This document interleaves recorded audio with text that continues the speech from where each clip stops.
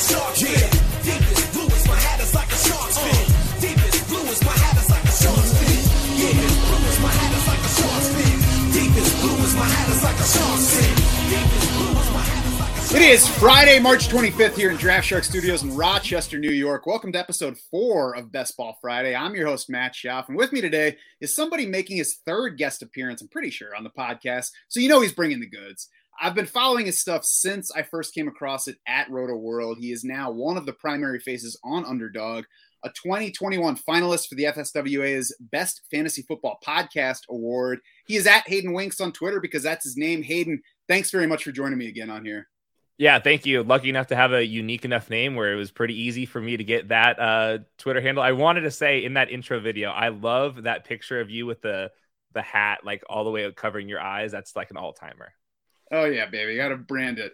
So that is your real name. It's not a stage name, right? Because I know you're a SoCal guy. No, I'm not that Hollywood. It's funny because I remember when our first kid was on the way, I remember having Hayden in the very early stages as a possibility for male. It ended up being a female. Our third was a boy. It had kind of worked its way out of contention by that point. I think probably because I had seen a couple more viewings of Hayden Christensen as the whiny Anakin Skywalker kind of soured me on it. Yep. And I get like female Hayden all the time. I get Caden. If I'm like going to Starbucks, it's Aiden. So yeah, it's tough out here. I'm sure. Any references to Coach from like maybe older people that come across it? Yes. And my dad looks identical to him. So yeah, that's like another added element. Because I think about that show every single time I hear the name. So yep.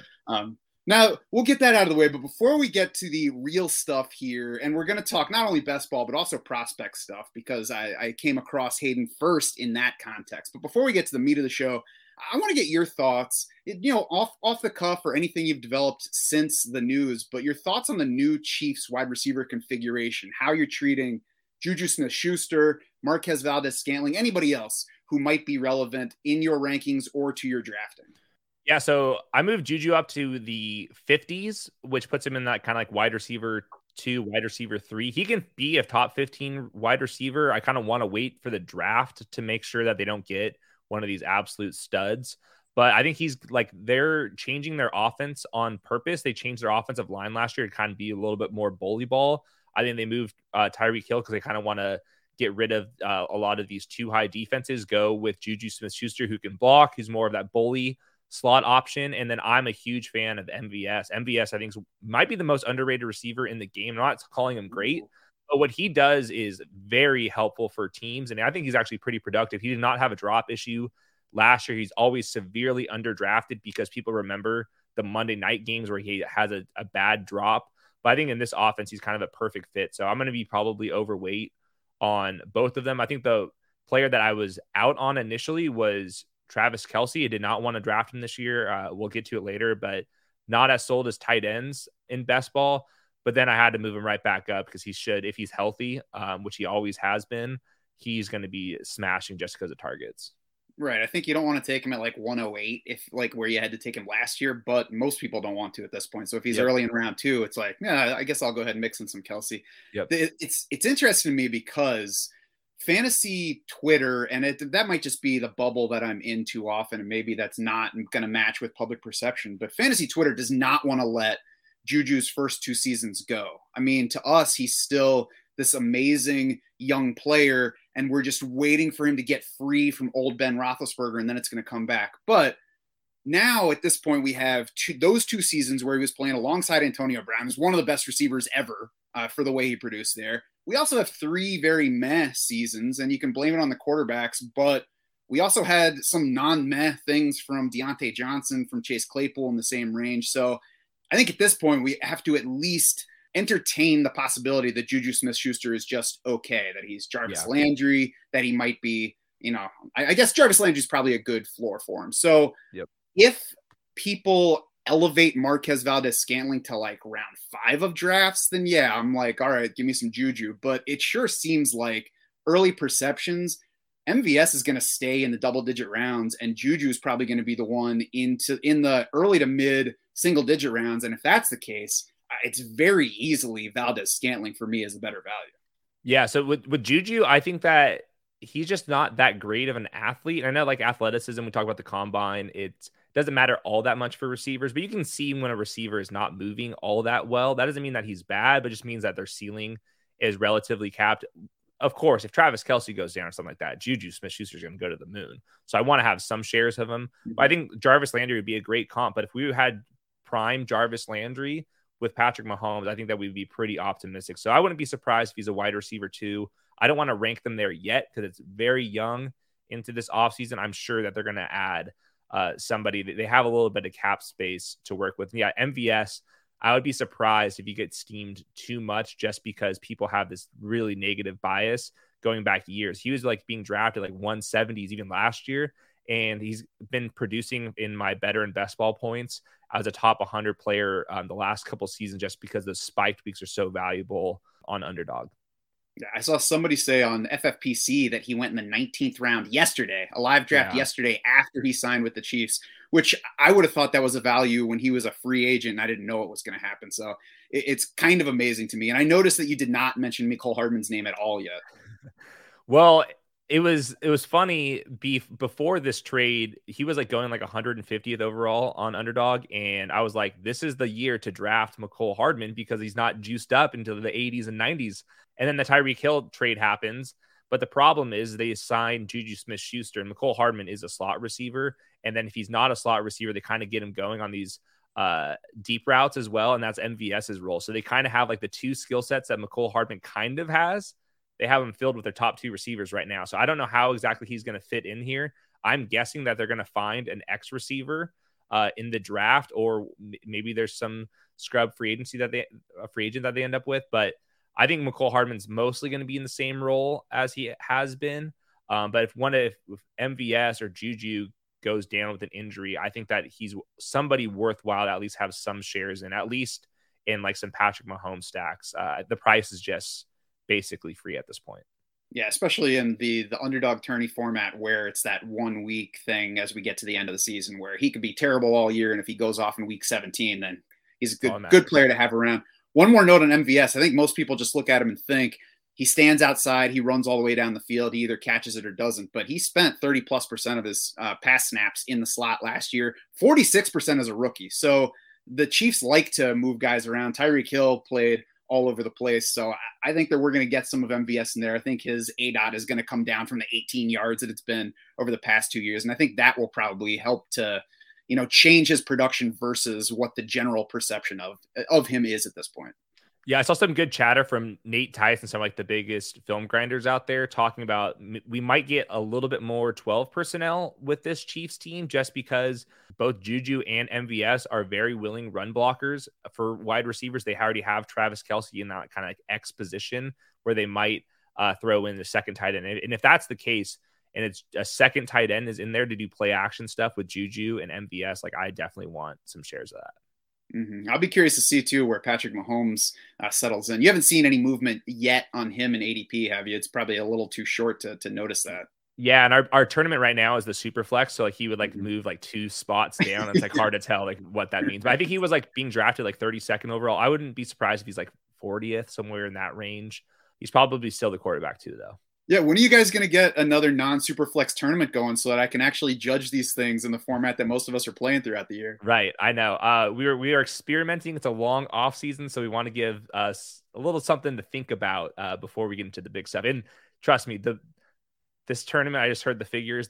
It is absurd how big this next tournament's going to be. So after the draft, we'll be full steam ahead into regular best ball. I'm assuming that's going to be an IDP tournament, right? That maybe we should do that eventually. Who knows? Please.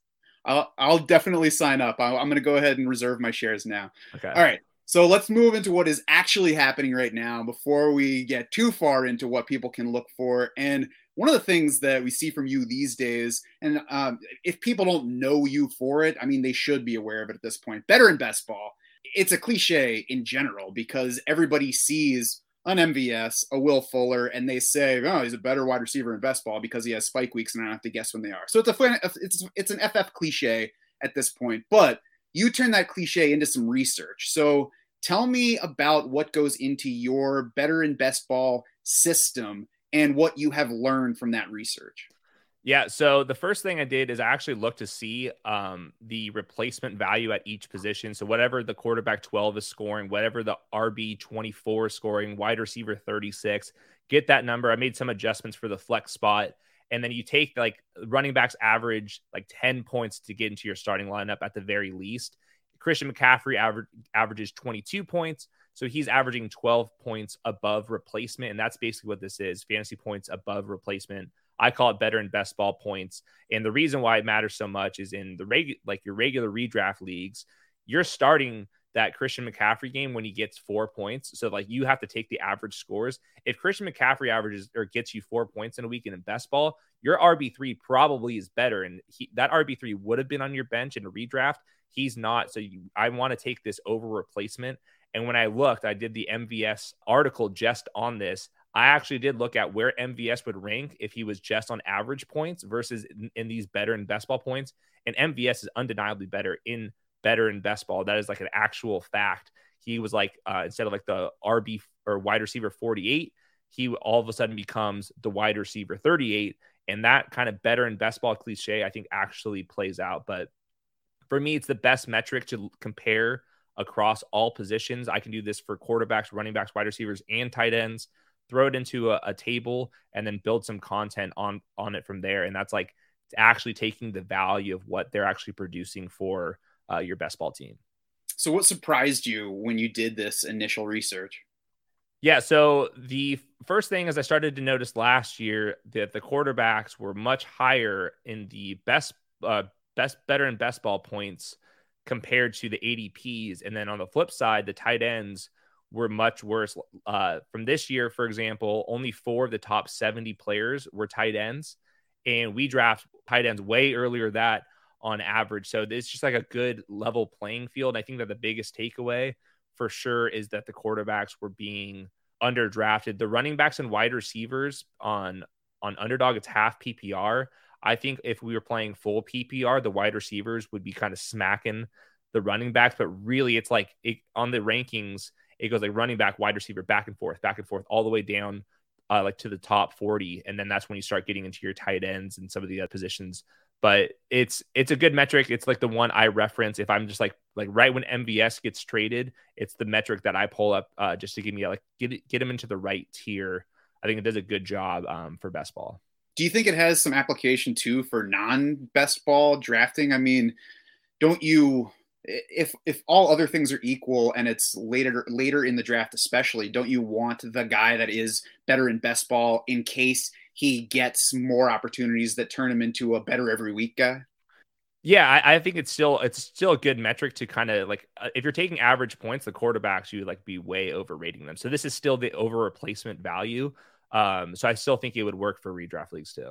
Mm-hmm. Yeah, the question was going around Twitter. I think it was a poll. It was like, do you want the running back who gives you 15 every week, or do you want the running back who gives you 25 for the first 8 weeks and then goes away? And you want the 25 guy because you're not replacing him with 0 when he disappears. Yep, 100%.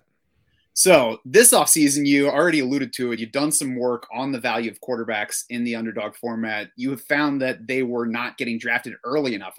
Would that be like the basic first lesson from what you found? Yeah, definitely. Like Josh Allen was like top 5, like multiple, I think like 12, like the top like 28. I forget the exact number were quarterbacks, and we don't draft that many quarterbacks, not even until we get to like the 80th overall pick.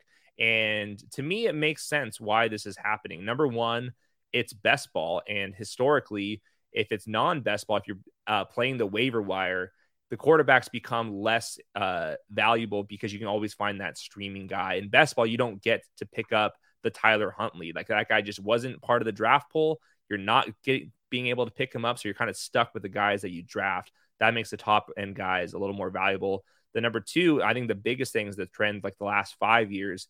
Before the late round quarterback, they were just targeting the rushing quarterback. Like we drafted Trey Lance and Justin Fields as top 15 quarterbacks last year. There is no sneaking by the rushing quarterbacks. Like that kind of cheat code has been mostly eliminated. Jalen Hurts is the quarterback 8 all of a sudden. Previously, I think that he would have been the quarterback 16, and that means we can wait on the quarterback. I don't think that's going to happen ever again. We're just too smart.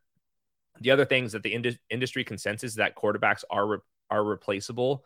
And I think that kind of is just keeping these ADPs low. So even if the gap kind of shrinks, I think it's going to not shrink enough to what the better and best ball points are showing. And then lastly, it's half PPR. And what that means is just running backs and wide receivers and tight ends are just not scoring as many points straight up versus PPR. And it sounds silly, but like they're just not averaging as many points. We didn't move the quarterback scoring on Underdog. That's like the same as your PPR league. So just by default, they're scoring more points, they're contributing more, they're worth more. So those are like the primary takeaways for why quarterbacks are a little undervalued right now.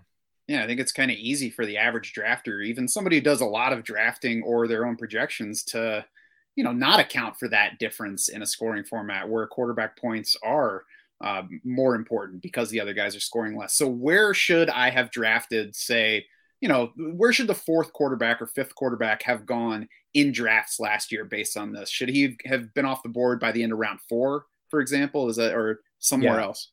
So in my notes, I have 11 of the top 50 players were quarterbacks, but only 4 quarterbacks were drafted in the top 50. So I think you can make an argument that Josh Allen's going a couple spots too low right now, but I think it's even that second tier. Like I have Kyler Murray ranked well ahead of his ADP. Same thing with like a Matthew Stafford, those types of quarterbacks all the way. The only one that's not is Joe Burrow, because everybody wants to be drafting Joe Burrow right now, and his ADP seems kind of crazy. But like Lamar Jackson, all of those quarterbacks, I think are being drafted basically a round too late. And I always talk about, just because you have somebody ranked higher does not mean you should draft them there. You should draft your guys at ADP, because even if you're drafting your guys at ADP, you still have like a 50-50 chance of being able to draft them. So just because I have these quarterbacks ranked ahead of ADP, I'm still just waiting until that 2-3 turn to draft Josh Allen. Just because I would draft him if he was being ranked 13th overall does not mean I'm reaching there. So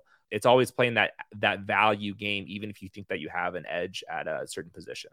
Now, for the number of quarterbacks, and I guess for where we're drafting the other quarterbacks. So let's say you take one of those guys now, and it's certainly something that I have incorporated more. I have certainly been generally historically of the mind of I'll wait on quarterbacks, and especially if people are drafting them earlier, I'm going to wait even longer and take the wide receivers and running backs that they're missing. But I'm seeing value in, Kyler Murray being in round 5 or 6, in Dak Prescott being down a little bit, although he's a little bit less exciting at the moment than he was a year ago for me. So if I'm drafting one of those top 6 quarterbacks, should I be looking for a second one sooner? Should I be looking for the second one in the round 10 range? And I guess beyond that, what about the third quarterback thing that you found this year?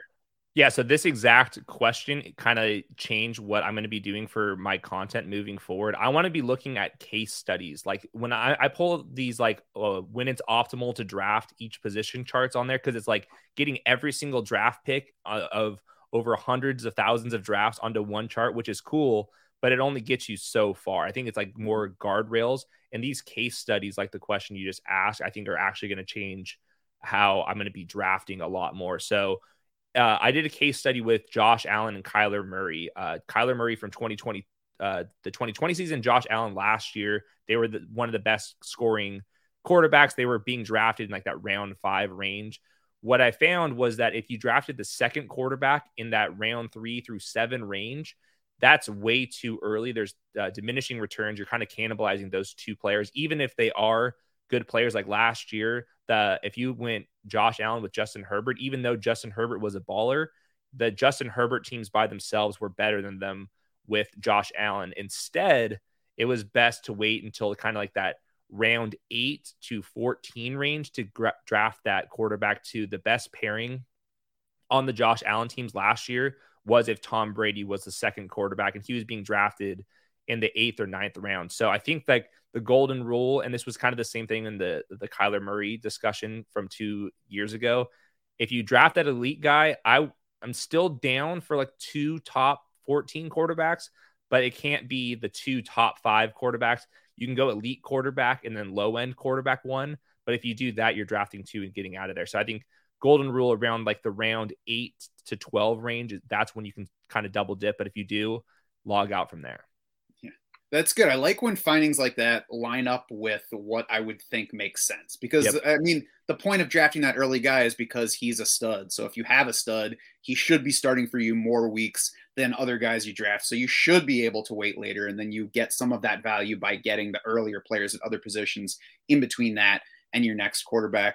What about a third QB? If I have Josh Allen, if I have 2020 Kyler Murray, should I just forget about a third QB? And I know, there's a whole other discussion about spreading out your portfolio, different lineup builds. And I know we shouldn't do the same thing every time, but in general, should I be looking at third quarterbacks or should I skip that third one?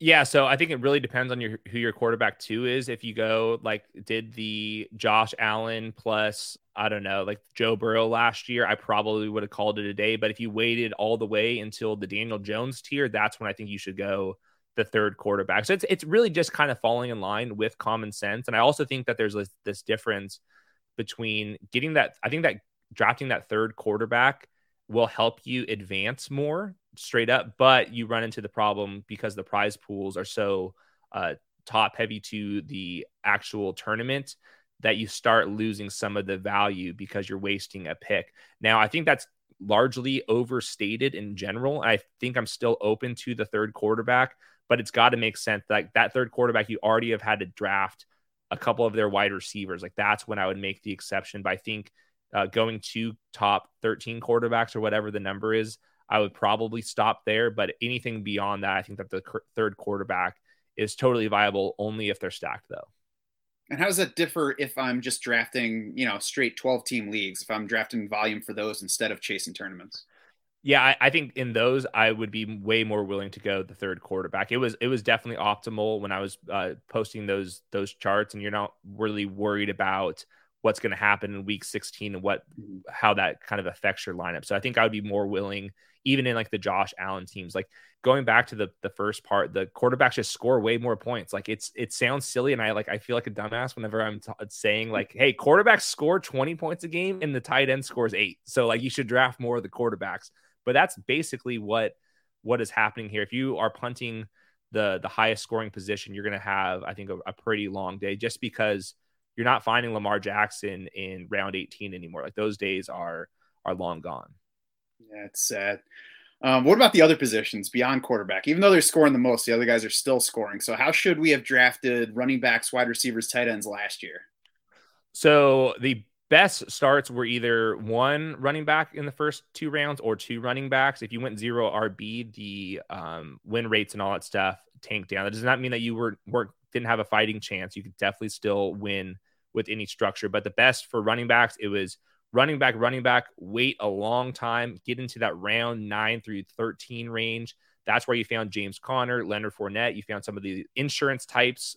So it was kind of that barbell approach. I call it bimodal RB, but whatever, 2 running backs and then wait. So that's a kind of the thing, is just the diminishing returns. If you drafted 2 studs at running back, like wasting another 4th pick seems a little bit too much. You're only trying to jam him into your flex spot. And then when you have the best ball scoring, that like wide receiver 6 is just going to end up outscoring that RB3 on a lot of those weeks just because of variance. So I always think the barbell approach works. The 0 RB approach works as well. The problem last year was just the early round wide receivers just didn't hit. And then like Cooper Kupp, Deebo Samuel, all those guys, Jalen Waddle, they ended up being the top performing wide receivers. And those guys did not cost top 2 round picks. And that's kind of how it's been. Like the wide receivers, it's that round 3 through 6, round 3 through 8 range to me, where like those guys are just putting up points like every single year. So that's kind of like what I'm always aiming for is running backs early and then stop. Like I don't want to deal with the dead zone. I don't even want to deal with the after dead zone. I basically want the 2 studs and just like the RB insurance guys. And that's basically it. Every year there are a couple of guys in the dead zone, and I wonder where it's starting. I wonder if I'm getting duped. It's tough for me to stay away from the dead zone if that includes Saquon Barkley and Cam Akers this year. I'm definitely with you on grabbing those 2 early running backs, though, and it's felt very easy to do. I found myself a lot of times an underdog taking 3 and then waiting for a while. I sometimes a 4th, honestly, especially because we're playing this format where you have to beat thousands of other teams. So I figure that's going to be different than what most folks are doing with the way wide receivers fly off the board here. But yeah, I wonder whether we're going to see the dead zone move back a little bit as more people are aware of it and trying to stay away from it. And if that, brings some of those running backs back to life. Travis Etienne, I think, is a good example for right now, because past couple of years, where he's going, he would be prime dead zone running back candidate right now. But if you just look at him and what he has going for him versus what he has going against him, I think it's much better to bet on him hitting from round 5 than letting us down from that point. Yeah, I'm kind of in on Travis Etienne. Like same thing with like Breece Hall, that kind of range right there that you can see some upside cases. So I think you just have to pick your battles with them, and it's kind of like the right build has to kind of hit. Like if you want to go like later in the draft, you're like, all right, fine, I'll go Devontae Adams with Justin Jefferson if you can kind of pull that off after this last trade, and then you start hunting in that range. I think that's totally viable. I kind of want a balanced team. Like I don't like looking at roster construction through the lens of the last, the 18th round or the 20th round. I want to look at it through like the lens of like how my team's looking in the first 12 rounds, because that's where like most of your fantasy points are coming from. Like very rarely are you getting that 16th round player that's actually contributing to your team. But then when we're looking at our roster construction, like the basic ways right now, you're factoring in as if those guys are actually helping your team. Like I want the roster construction to look pretty through about round 12, and then from there just kind of sprinkling in wherever I see fit. Right. You're not going to hit 13, 14, 15, 16 and win because of that. You're going to build a good roster and then hope that among those guys you pick the one that explodes and is a win rate leader this year. So yeah, I agree with that. Be careful though with terms like bimodal running back, because when you talk to older guys like me, we're like, wait a second, running backs have 2 wheels now. What does this mean, man? That was terrible. I got roasted for that immediately. That was like way too much math terms. I learned my lesson with that. Am I learning about best ball here? Am I watching Transformers? Come on, it's not making any sense all of a sudden. All right, so Superflex, that's the tournament we're playing right now. Any research on how we should be treating quarterbacks there so far? Or is it too early to really know what we should be doing yet? Yeah, so I think it is too early, but I tried anyways. I just looked at weekly scoring from last year and then comparing that to ADP, and I actually did better in best ball for Superflex scoring, the same kind of formula, just changing based off of the roster settings. And I came up with 5 tips. The first one is pretty simple. You got to draft at least one quarterback in the first 2 rounds. Most people are doing that. But I think it's very hard to go running back, wide receiver. It's hard to make up those quarterback points. So I think basically you're following the trends. But I think really, because I think it was like the top 10 of the top 12 overall players based off of last year were quarterbacks. And then I think like 12 out of the top 17 players overall were quarterbacks as well. So all of a sudden you're punting off those positions. It's going to be hard to kind of find the next tight end. So I think that's like the most simple tip. The second thing is I'm on team wait for the second quarterback in some instances. Now, if you can go Dak Prescott, Matthew Stafford at the 1-2 turn, totally fine with that. But if you have Josh Allen and you're deciding between, Derrick Henry or Derek Carr, I'm definitely on team running backs and wide receivers. What happens based off the research I've done is people start panicking on that second quarterback and they overdraft the Ryan Tannehills and those types, and they don't have as many points over replacement as your RB1s, your RB2s, your wide receiver 1s, your wide receiver 2s. So I'm on team draft wide receivers and running backs in rounds 3 through 5 for the most part. And then you can kind of circle back when most teams got rid of that panic about their second quarterback. That's when you kind of double tap. And like perfect example this year would be like Daniel Jones and Malik Willis, one of those types. And you're rocking the best score between those two. So take advantage of that second round quarterback panic, unless you can get to the top 12 quarterbacks. That's what I would be doing. Yeah, I agree with that. And I think, a big key to always keep in mind, something that has always worked in fantasy drafting is to stay flexible. If you go into the Superflex draft thinking I have to have 2 quarterbacks coming out of the first 2 rounds, you're starting from behind, because at some point you're going to be taking the next quarterback as opposed to the running back or wide receiver. And that's just not usually going to work. So yeah, I like playing around with the different things there, because, if a guy like Jalen Hurts drops and I can start off with Lamar Jackson and Jalen Hurts, that's awesome. If Yep. he doesn't, and I'm looking at Kirk Cousins or, top running back, Austin Eckler, or a top wide receiver, then I'm going to go that way and then see what happens afterwards. So I like hearing you say that. I also have found myself getting more comfortable with drafting 5 quarterbacks in these as we go through. And I liken it to drafting 5 running backs, where it's not necessarily the build in the standard 1 quarterback format where we start 2 running backs every week. It's not exactly the same, but it's similar enough. And you talked about the quarterback points, where if we're deciding at the very end of the draft whether to tack on a rookie quarterback, Matt Corral, Desmond Ridder, or a backup running back that I'm hoping somebody's going to get hurt. I mean, if both of those guys hit, the bigger hit's going to be the quarterback here. Yeah, I totally agree. So the other tips I had were, assume your starting lineup will have 2 quarterbacks, 2 running backs, 3 wide receivers, and a tight end. The regular flex spot, I would say 10 out of 12 times is going to be the wide receiver, because that's basically your wide receiver 3s versus your RB3s. And historically, wide receiver 3s just score more points. And then at the same time, that super flex is going to be about like 70% of your super flex points are going to be coming from a quarterback rather than like the best performing wide receiver 4 that you still have. Obviously, that depends on what kind of build you have and how good your quarterbacks and wide receivers are. But that's kind of like the basics. And then at the same time, using basic roster construction, I went with 4 quarterbacks as my like standard build. Mm-hmm. And I think that you make a good point. When I was looking at the ADPs versus where quarterbacks finish, the best values, period, of any position were the quarterback 4s. They do not get drafted at all on Underdog. Talking about your Kenny Pickett's, your Desmond Ridders, your Jimmy G's, your Marcus Mariotas, Jacoby Brissett, I'll throw at him because of a suspension.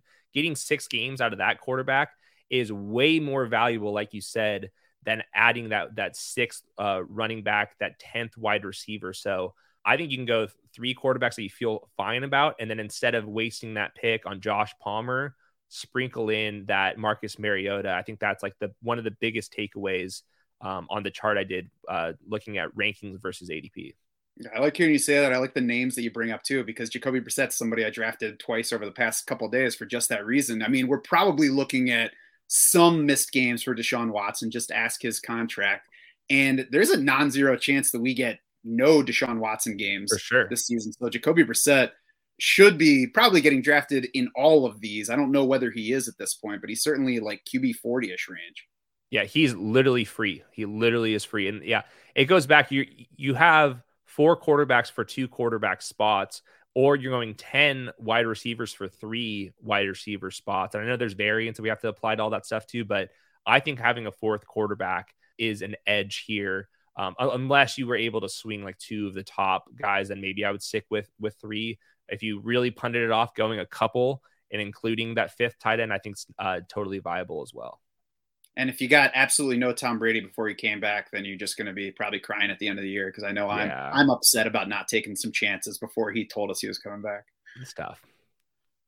Anything else on the other positions before we move away from the Superflex stuff? No, the only other note I had was having a decent 3rd quarterback for the bye weeks. What I was looking at is like the quarterback scoring during the bye weeks gets most affected, that Superflex spot. Because like week 7 last year, there were so many teams on bye. Like the quarterback 24 and scoring that week was like literally getting like 3 points. So when bye weeks come around, it's affecting the quarterback position more than the wide receiver position. So I think I would rather have a good 3rd quarterback and a worse 2nd quarterback than vice versa. Like a perfect world, it would be like Josh Allen, wait, Daniel Jones, and then grab 2 more decent 3rd and 4th quarterbacks to play the bye weeks. I think that people are underrating how the bye weeks are going to be affecting that 2nd quarterback. So I would rather have a good 3rd quarterback and a worse 2nd quarterback than vice versa. Yeah, it just seems like if you're wondering between whether to add a quarterback somewhere, other than in those first few rounds, go ahead and lean toward adding a quarterback here, because you're going to hurt yourself more by missing than you will by, having that quarterback that you just don't need. Yep. All right. So I mentioned at the top that I've been following your work since Roto World, and I first became aware of it there in regards to prospects. So we're going to shift from best ball to prospect talk because it's NFL draft season right now. It's NFL draft prep season. So we're all measuring what these guys are doing on turf and wondering whether it matters. And Hayden, I think probably the first thing I saw from you was testing the relevance of the different combine measurements and other metrics, market share, that kind of stuff by position, seeing what mattered to certain positions, what we should just ignore. And I mean, it was terrific work. That was what made me start being aware of who you were, as opposed to just an article that I read somewhere by somebody. I used some of those results on edge players and linebackers from defense in particular to reinforce my own annual looks into speed score on prospects for the defensive side. So first of all, kudos to your work on there. I've enjoyed it all along, and people who aren't checking it out certainly should be. Yeah, the IDP, I don't play IDP leagues personally, but like the edge rushers and linebackers, like my model loves to project those. Like linebackers, it was basically, if you had three metrics, if you had draft capital, tackles in his last season, and then speed score, you can draft better than like the NFL teams just based off a model off those three things. And same thing with like edge rusher. Like give me tackles for loss, sacks per game, and then just like any kind of composite score for edge rushers, and like that's all you need. It's kind of crazy. But my models with like corners and safeties are like absolutely atrocious. They're just impossible. It's like nothing matters. To me, it's like everything about like safety play is just like, how smart are you? How instinctual you are? And then like which one of those safety spots are you playing? And I think that's like where my model was like completely whiffing on guys, because like what a free safety is doing in a single high defense is a lot different than what a strong safety has to do. So the linebackers model though is my favorite. It's like literally like three variables, and like it's sitting pretty. Yeah, it's like, are you fast? Can you tackle? Did they draft you early? Perfect. Sounds awesome. And it's funny to watch stuff like that and watch NFL teams pick somebody, and you're like, why are you bothering taking that guy there? He ran this. I don't think it's going to work out, but I guess we'll see. And then it doesn't work out. Yeah, those are my two favorite positions to do the model for, because I don't watch like that many defensive players. I just prioritize the fantasy guys. But like there'll be like a couple players where I was like, well, this guy had 100 tackles last year and he runs a 4.5. Like this guy's getting way underdrafted. And it makes intuitive sense that those positions would work better for this stuff, because the further you get from the ball, I think the less it matters that you're actually good at football for producing fantasy numbers. If you're a bad cornerback, you're going to be a lot better fantasy cornerback than Darrelle Revis is, because the other team will like throwing at you. You're going to allow receptions. You're going to make tackles. So it helps. If you're a good defensive end, you're getting to the quarterback. The bad defensive ends aren't getting to the quarterback more just because of whatever. And then the guys in the secondary who aren't that good are not going to play that long. So it's nice when stuff like that lines up with what makes sense, instead of just a number that you're like, I don't know why it works, but it works. Yeah. Be fast, make plays. That's what my model comes down to. There you go. So what about the offensive side? What matters at each of the offensive positions as we're assessing these guys for fantasy value? So all my models are looking at draft capital. And like right now, my models are accounting projected draft capital. I use Grinding the Mocks. They take an aggregate of all of the biggest mock drafts out there. That is by far the number one measurable. Like if you just were building rankings off of where they were drafted, I think that I would give you a thumbs up for that. That explains like most of all my projections. For quarterbacks, I use a metric called adjusted production. And basically what I'm looking at is how old you are, how good of a team did you play for, and then what's your total EPA. Those are kind of like the biggest parts of it. Athleticism, I don't even include in there that much. It's really just where you were drafted and then this adjusted production. So like last year, my model loved Mac Jones. His EPA was off the charts, like 99th percentile. He played for Alabama. I really like the big schools. And I think that's something that kind of I differentiate with, is I make sure to include how good the team you were playing with for a couple of reasons. One, there's some signal that you're actually like have some good traits because you were recruited high. The second thing is like your production actually mattered. And if you had a lack of production, it could be just because your teammates are ballers. So same thing for wide receivers. I include that. I was higher than other analytical models on Jalen Waddle because I had Alabama in there. If I was just looking at production, I think people would have been lower on him, but I see a bunch of first round wide receivers playing with him. So I wanted to be higher on him, but basically it's age adjusted, team adjusted production a little bit of athleticism, just a little bit, and then where you're getting drafted for all of them.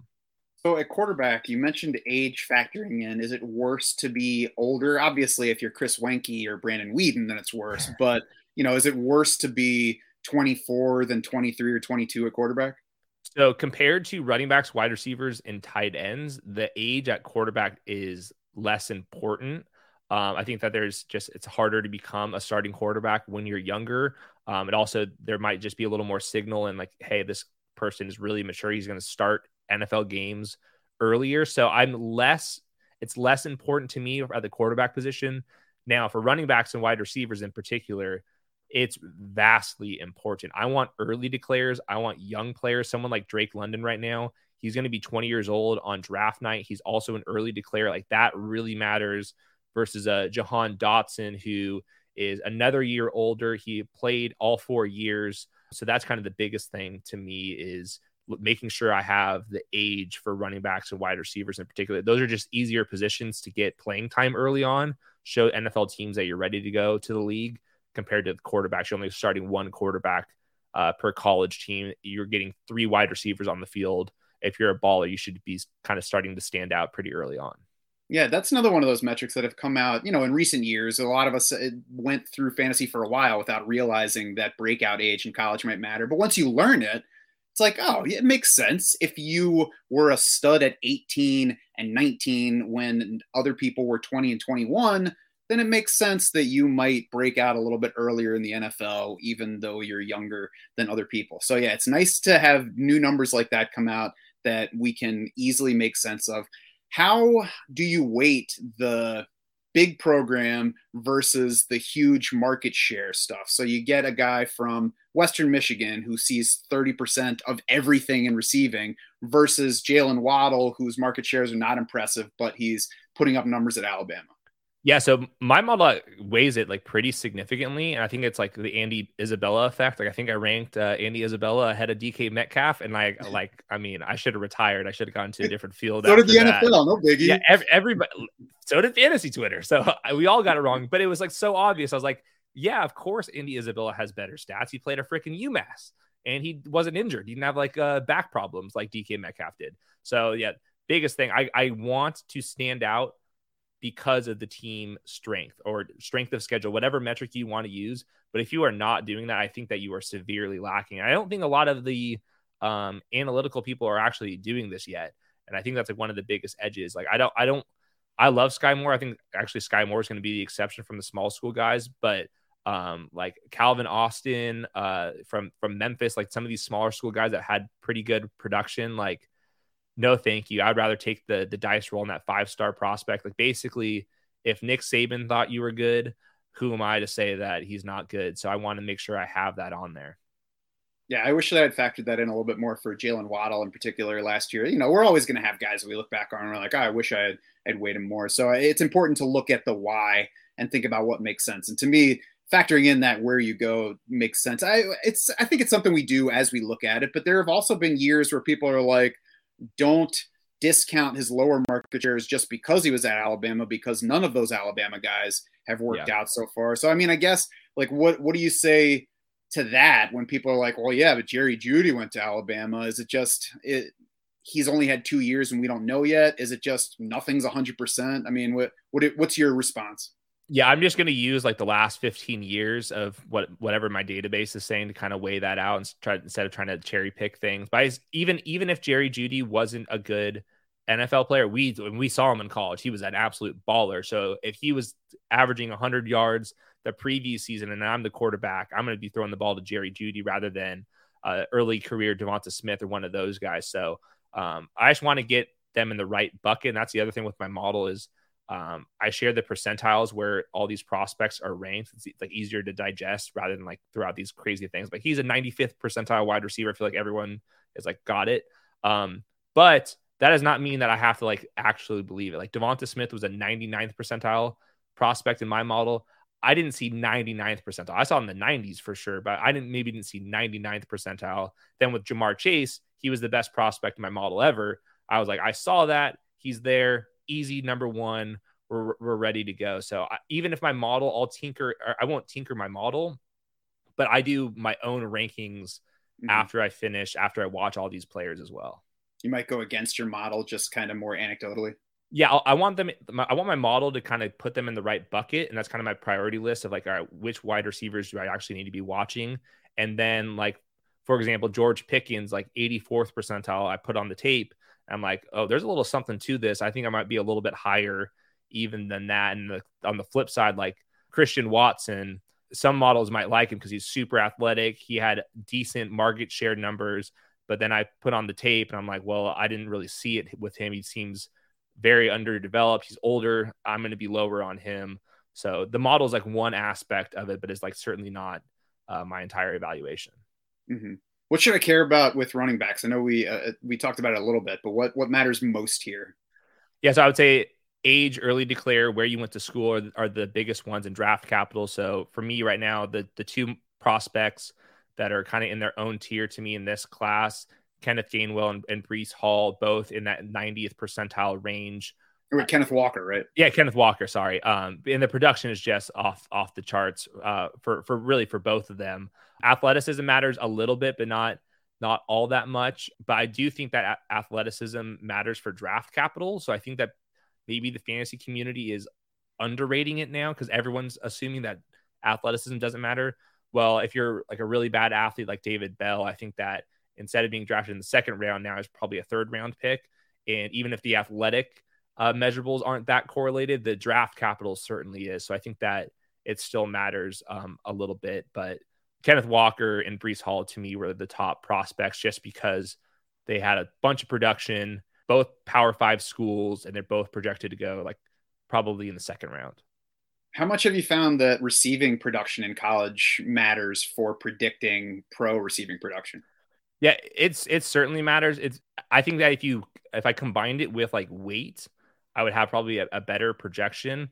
But I think that's too many examples of running backs that didn't have receiving work in college that can do it in the pros just because of like the system, like Wisconsin, for example, with Melvin Gordon, like that system's just like never going to check the ball down to their running back. And then like in a spread system, you might get some more checkdowns to the flats versus like a play action type of team. So I think it certainly matters. It's definitely positively correlated, but for the same time, like Kenneth Walker, if he caught some passes, I wouldn't be that surprised. Now, the problem with him is he's like an absolutely atrocious pass protector. So I'm kind of down on him on third downs in the NFL, but he's young enough to kind of develop, and I can see him not being a total zero in the passing game. We should probably call him something different than pass protector, like rush acceptor or something like that.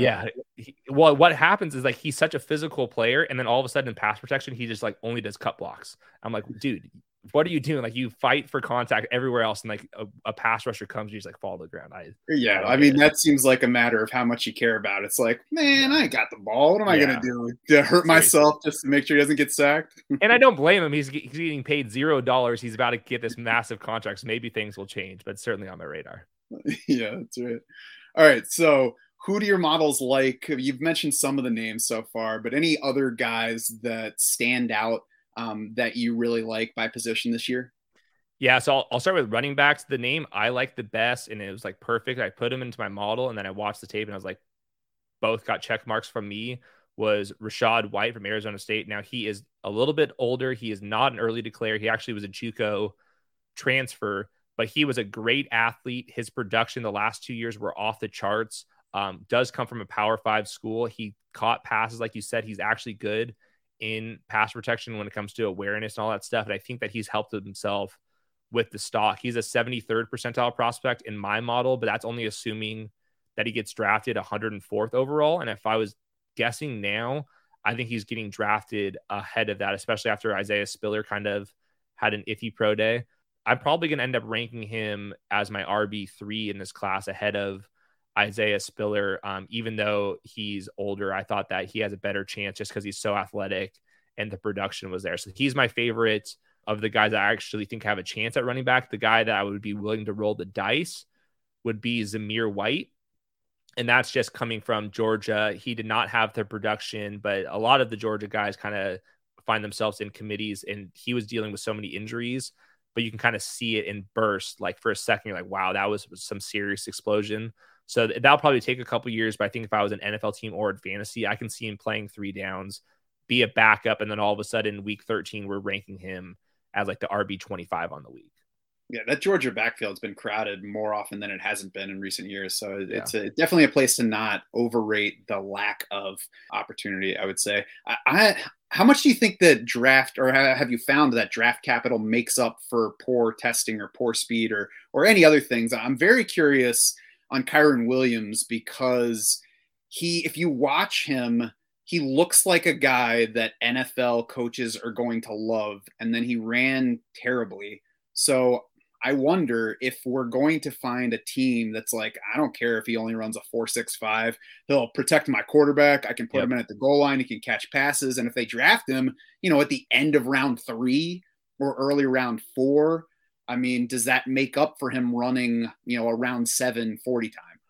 Yeah, he was literally a bottom first percentile athlete, according to Adjusted Spark. But I still have him projected for the 100th overall pick, and that still makes him a 57th percentile prospect. Now, going into the draft, I thought he was going to be probably in the 70th percentiles and be possibly the RB3 in this class. I just don't see it anymore. So it's kind of sad, but I'm still leaving the light. If everyone's going to completely panic in Dynasty and all that stuff, I still think that coaches, like you said, are just going to be like, well, he's going to protect Joe Burrow's ACL, and like that is the most important rather than getting that extra down. So I think he's probably pretty limited to that third down role, but we've seen third down roles be somewhat productive for fantasy in PPR leagues. So I moved him down my rankings, but I'm not like completely shutting him out.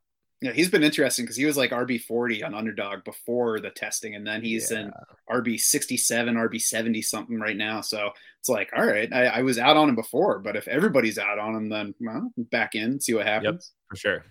Who do you like at wide receiver?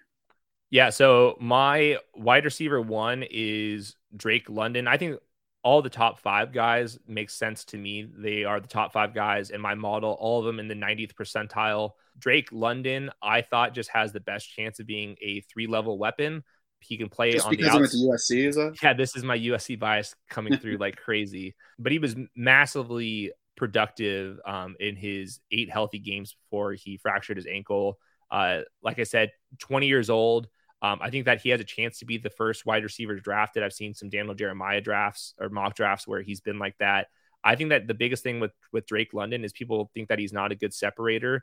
And while he's probably a 4.5s athlete when it comes to like deep ball, he's not going to be running that many deep routes. I thought he created a lot of separation underneath because he's like a very fluid athlete. Like you can tell that this dude played basketball.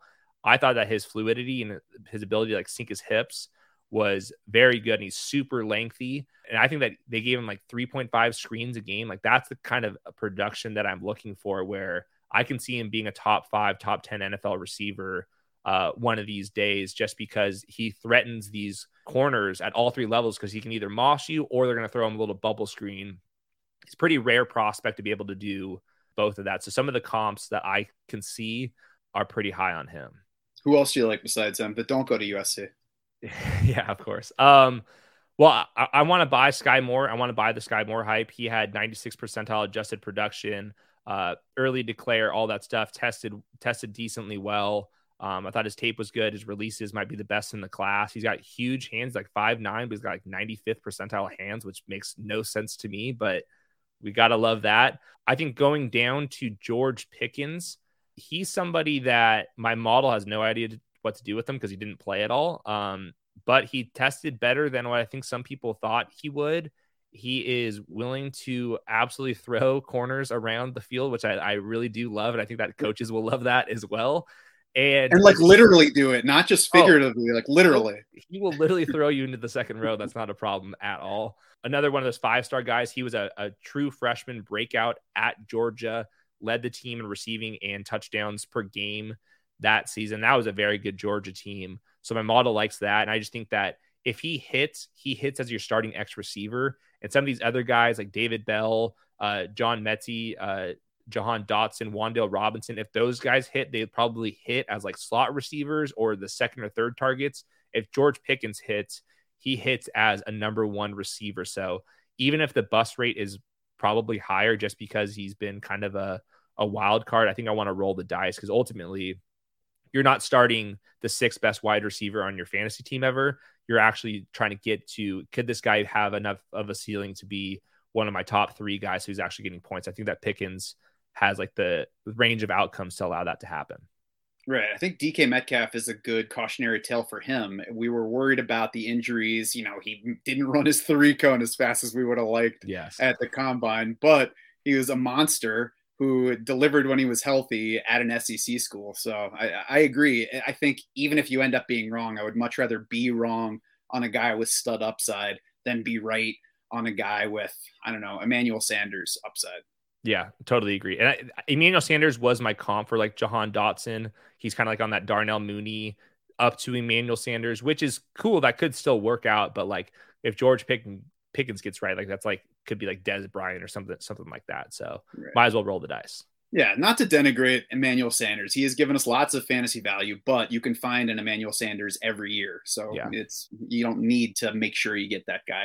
What about for best ball purposes? Who among these rookies should be getting drafted earlier than they have been, or earlier than they are right now? Because, a lot has changed already, as we just kind of talked about with Kyren Williams in particular. Yeah, I mean, I think that Kenneth Walker is getting drafted too late. I'm kind of curious why. Like, I don't understand why he's getting basically no hype. He was 87th percentile prospect in my model with day 2 draft capital. And I mean, he had good athleticism, and he was, let's see, I have it right here.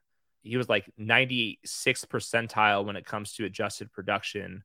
So he's being drafted in like the RB 30s, and I don't see why he can't be a top 20 running back if the right landing spot comes into play. And the landing spot game is getting super hard to predict because neither one of these guys are first round picks. So like that second round range could go, you can go to any one of these teams. But I think if Kenneth Walker gets into the right landing spot, I wouldn't be totally shocked if he was being drafted ahead of Breece Hall once we get into the summer. I think that Kenneth Walker was like, to me, by far the best pure rusher in this class. I think that he's a much better rusher than Breece Hall is, just when it comes to like vision and burst.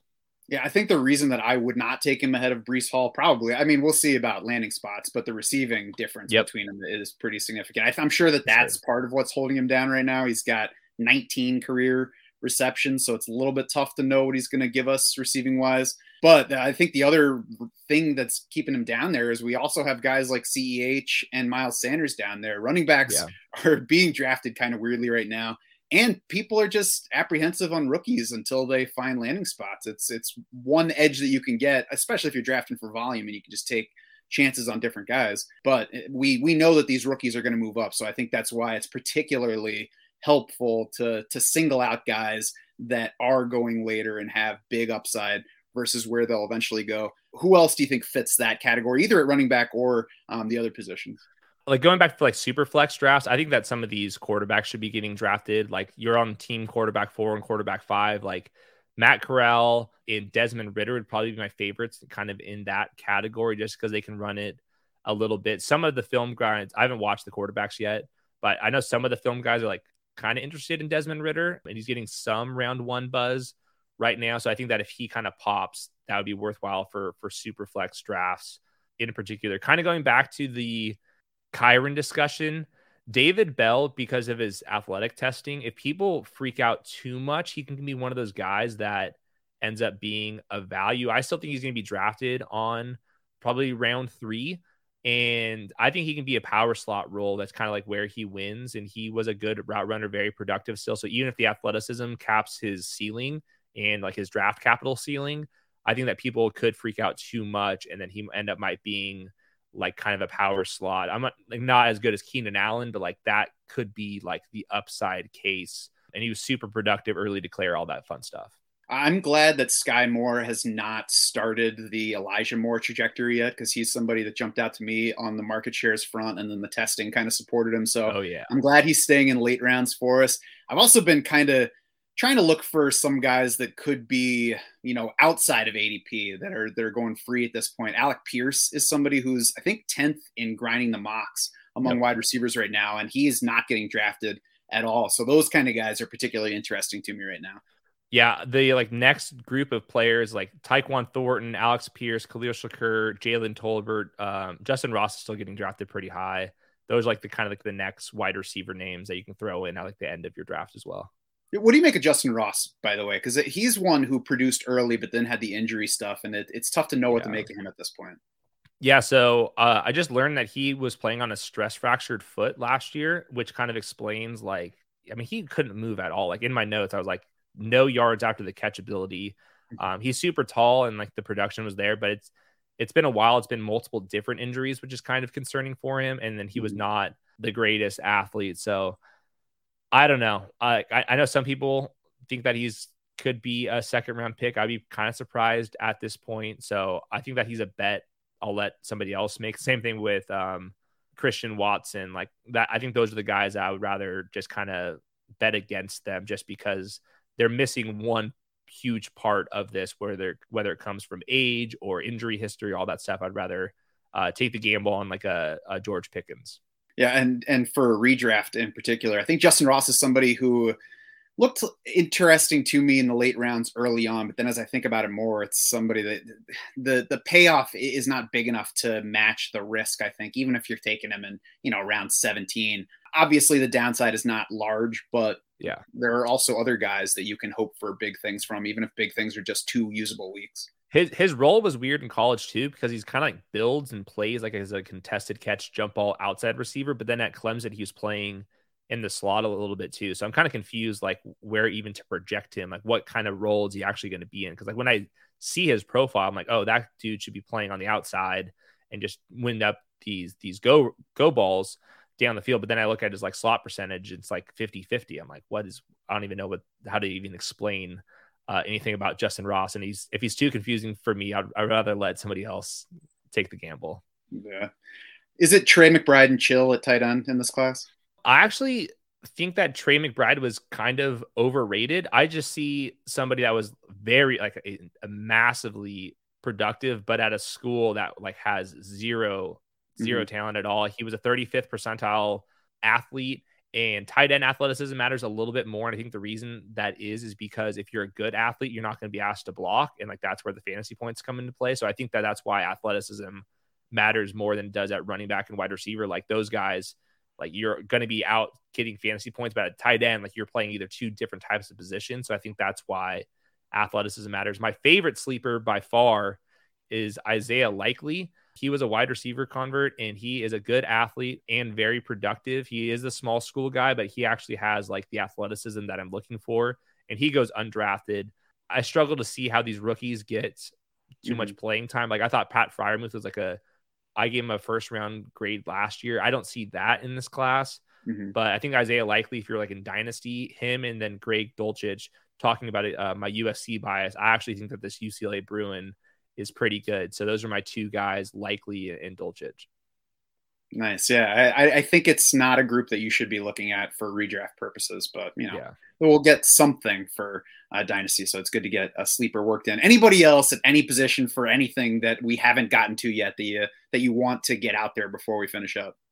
Yeah, I would say like the last thing, just talking about best ball in general. I think one of my findings, and it's been the last 2 seasons, is the RB insurance guys are just so valuable on this. Like Alexander Madison's, Darrell Henderson's, those types, Khalil Herbert's another example behind David Montgomery. Like these types of backs, I think their ceiling is not getting baked into a lot of the projections. It's a very hard player to project.